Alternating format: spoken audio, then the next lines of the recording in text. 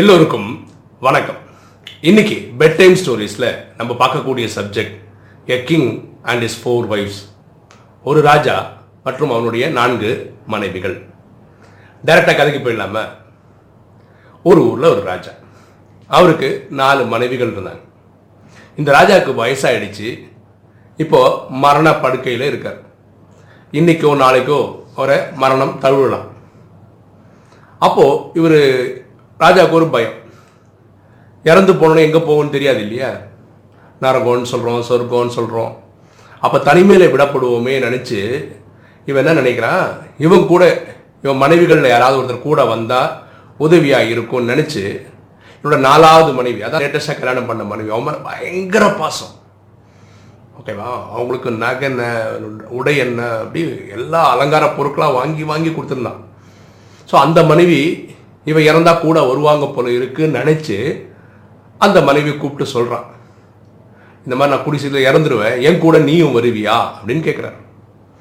அதுக்கு அந்த அம்மா மூஞ்சி லட்சம் மாதிரி போய் சொல்றான், இல்லை நான் வர முடியாது, எனக்கு இந்த வாழ்க்கை பிடிச்சிருக்கு, நான் வாழ தான் போறேன் அப்படின்னு டக்குன்னு மூஞ்சி லட்சம் மாதிரி போய் சொல்லிட்டாங்க.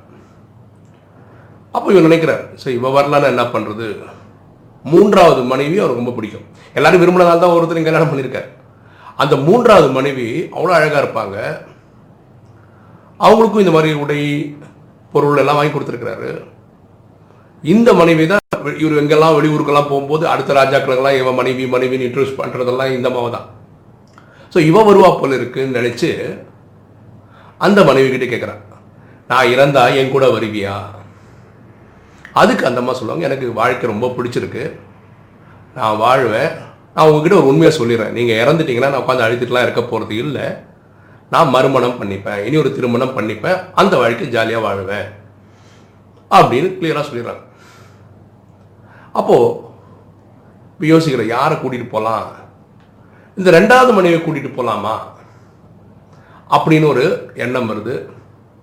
2வது மனைவியும் கூப்பிட்டு பேசுகிறார், நீயாவது என் கூட, நான் இறந்தா என் கூட வருவியா அப்படின்னு கேட்குறாங்க. அந்த 2வது மனைவி சொல்கிறாங்க, கண்டிப்பாக நான் உங்கள் கூட வர முடியாது, ஆனால் ஒரு காரியம் பண்ணுவேன், நீங்கள் என்ன நல்லா பார்த்துக்கிட்டீங்க, அதனால் உங்களோட இறுதி சடங்கை ரொம்ப விமர்சையாக பண்ணுவேன், அந்த நிகழ்ச்சியிலையும் நான் கலந்துப்பேன், இதுதான் என்னால் பண்ண முடியும், இது கண்டிப்பாக பண்ணுவேன். இப்போ ராஜா ரொம்ப வருத்தப்படுறார். சார் வாழும்போது இவ்வளோ கிராண்டாக வாழ்ந்து போகும்போது என் கூட யாராவது வரமாட்டாங்களா, நான் தனியாக தான் போகணுமா அப்படின்னு நினைக்கும் போது ஒரு சவுண்டு வருது, நான் வரேங்க உங்கள் கூட நான் வாழ்ந்திருக்கேன், அந்த மாதிரி நீங்கள் சாகும்போது உங்கள் கூட நான் வரேன். ராஜாவுக்கு சந்தோஷம். திரும்பி பார்க்குறாரு, அதனுடைய முதல் மனைவி சொல்கிறாங்க, நீங்கள் வாழ்றது கூட வரும்போது நான் கூட வருவேன் அப்படின்னு சொல்கிறாங்க. இந்த கதையில் இந்த மாரல் என்ன, இதுலேருந்து நம்ம கற்றுக்கிறது என்ன? நம்ம ஒவ்வொருத்தரும் ராஜா தான். நம்ம ஒவ்வொருத்தருக்கும் இந்த 4 மனைவிகள் இருக்காங்க. இந்த 4வது மனைவின்றது இந்த உடல். இந்த உடலை அழகுபடுத்தி பார்த்துக்கிறோம், கரெக்டா? நெக்லஸ் என்ன, நல்ல நல்ல உடைகள் என்ன, இல்லை மேக்கப் என்ன, இதோட ட்ரிம்மாக வச்சுக்கிறது என்னெல்லாம் பண்ணுறோம். ஆனால் இறந்தா ஆத்மா தனியாக போயிடுது, இந்த உடலை புதைக்கிறோம், எரிக்கிறோம். கண்டிப்பாக இந்த ஆத்மாவை கூட இந்த சரீரம் வரப்போகிறது கிடையாது. இது 4வது மனைவியான கதை. 3வது மனைவினா யார்?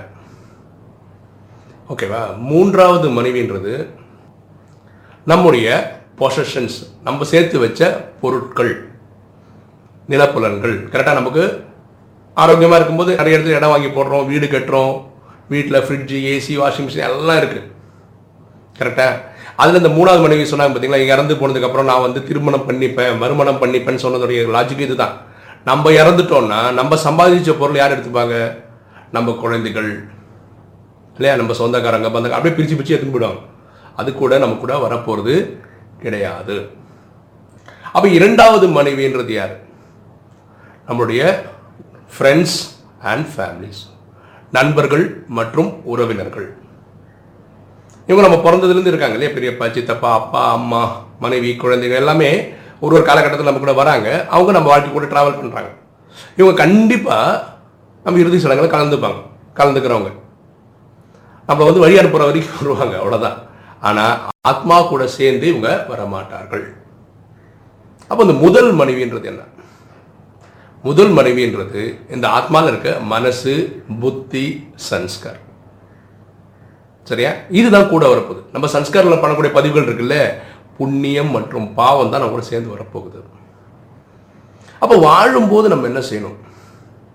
இந்த உடலை பத்திரமா பார்த்துக்கணும், சந்தேகமே கிடையாது. ஏன்னா இந்த உடலை நல்லா வச்சுக்கிட்டா தான் இந்த உலகத்தையே நம்ம வாழவே முடியும். அந்த உடம்பு நல்லா தான் பார்த்துக்கணும். அதே மாதிரி இந்த உலகியல் இதில் சம்பாதிக்கணும் இல்லையா, பொருள், வீடு, வாசல், இதெல்லாம் என்ஜாய் பண்ணுங்க. அதெல்லாம் தேவை தான், என்ஜாய் பண்ணிக்கோங்க. அது சொந்தம் பந்தம் தேவை, அவங்களுடைய அன்பு பாராட்டுங்க, அதுவும் தேவை தான். ஆனால் இந்த ஆத்மாவுக்கான அக்கறை கொடுங்க. நான் இந்த உடம்பு இல்லை, ஆத்மானு புரிஞ்சுக்கங்க. ஆத்மாவில் இருக்க மனசுக்கு நல்ல நல்ல எண்ணங்களும் தேவையான எண்ணங்களும் வருவதற்காக ப்ராக்டிஸ் பண்ணுங்க, டைம் கண்டுபிடிச்சு அது பண்ணுங்க. மனசில் வரக்கூடிய கெட்ட தேவையில்லாத சிந்தனைகள் வராமல் இருக்கிறதுக்கும் ஒரு முயற்சி எடுங்க. புத்தி சக்திசாலி ஆகிறதுக்கு பயிற்சி எடுங்க. எல்லாருக்கும் தெரியும், ஆத்மா சரீரம் விடும்போது அந்த ஆத்மாவில் சன்ஸ்கார் பதிவுகளாக நம்ம செய்த பாவம் புண்ணியம் எடுத்துகிட்டு போகிறோம். ஏன் நம்ம புண்ணியம் எடுத்துகிட்டு போகக்கூடாது? ஏன் நல்ல நல்ல காரியங்கள் செய்யக்கூடாது? ஏன் பாவம் செய்யாமல் இருக்கக்கூடாது? இதுக்கு ஏன் ஹோம்ஒர்க் பண்ணக்கூடாது? ஸோ வாழ்க்கையில் ஒரு நாள் ஃபுல்லாக நீங்கள் எவ்வளோனா பிஸியாக இருங்க, இடையில டைம் கண்டுபிடிங்க, தனிமையில் உட்காருங்க, உங்களுக்கு ஆத்மான்ற நாலேஜை புரிஞ்சுக்கங்க, அதுக்கு ப்ராக்டிஸ் பண்ணுங்க. ஏன்னா சரீரம் விட்டு போகும்போது ஆத்மா தனியாக தான் போக போகிறது. இந்த 4 மனைவிகளில் ஃபஸ்ட்டு மனைவின்னு சொல்லக்கூடிய நம்ம சொல்கிற ஆத்மாவுக்குள்ளே இருக்கிற மனம், புத்தி, சன்ஸ்கார் தான் நம்ம கூட வரப்போகுது. கரெக்டாக? நம்ம எல்லாருமே ராஜாக்கள் தான், ஆணாக இருந்தாலும் பெண்ணாக இருந்தாலும். ஏன்னா எல்லாருக்குள்ளேயும் இந்த 4 விஷயங்கள் இருக்குது, எல்லாருக்கும் இது தேவையும் படுது. அப்போ எதுக்கு நம்ம ப்ரியாரிட்டி செட் பண்ணுறோன்னு பாருங்கள்.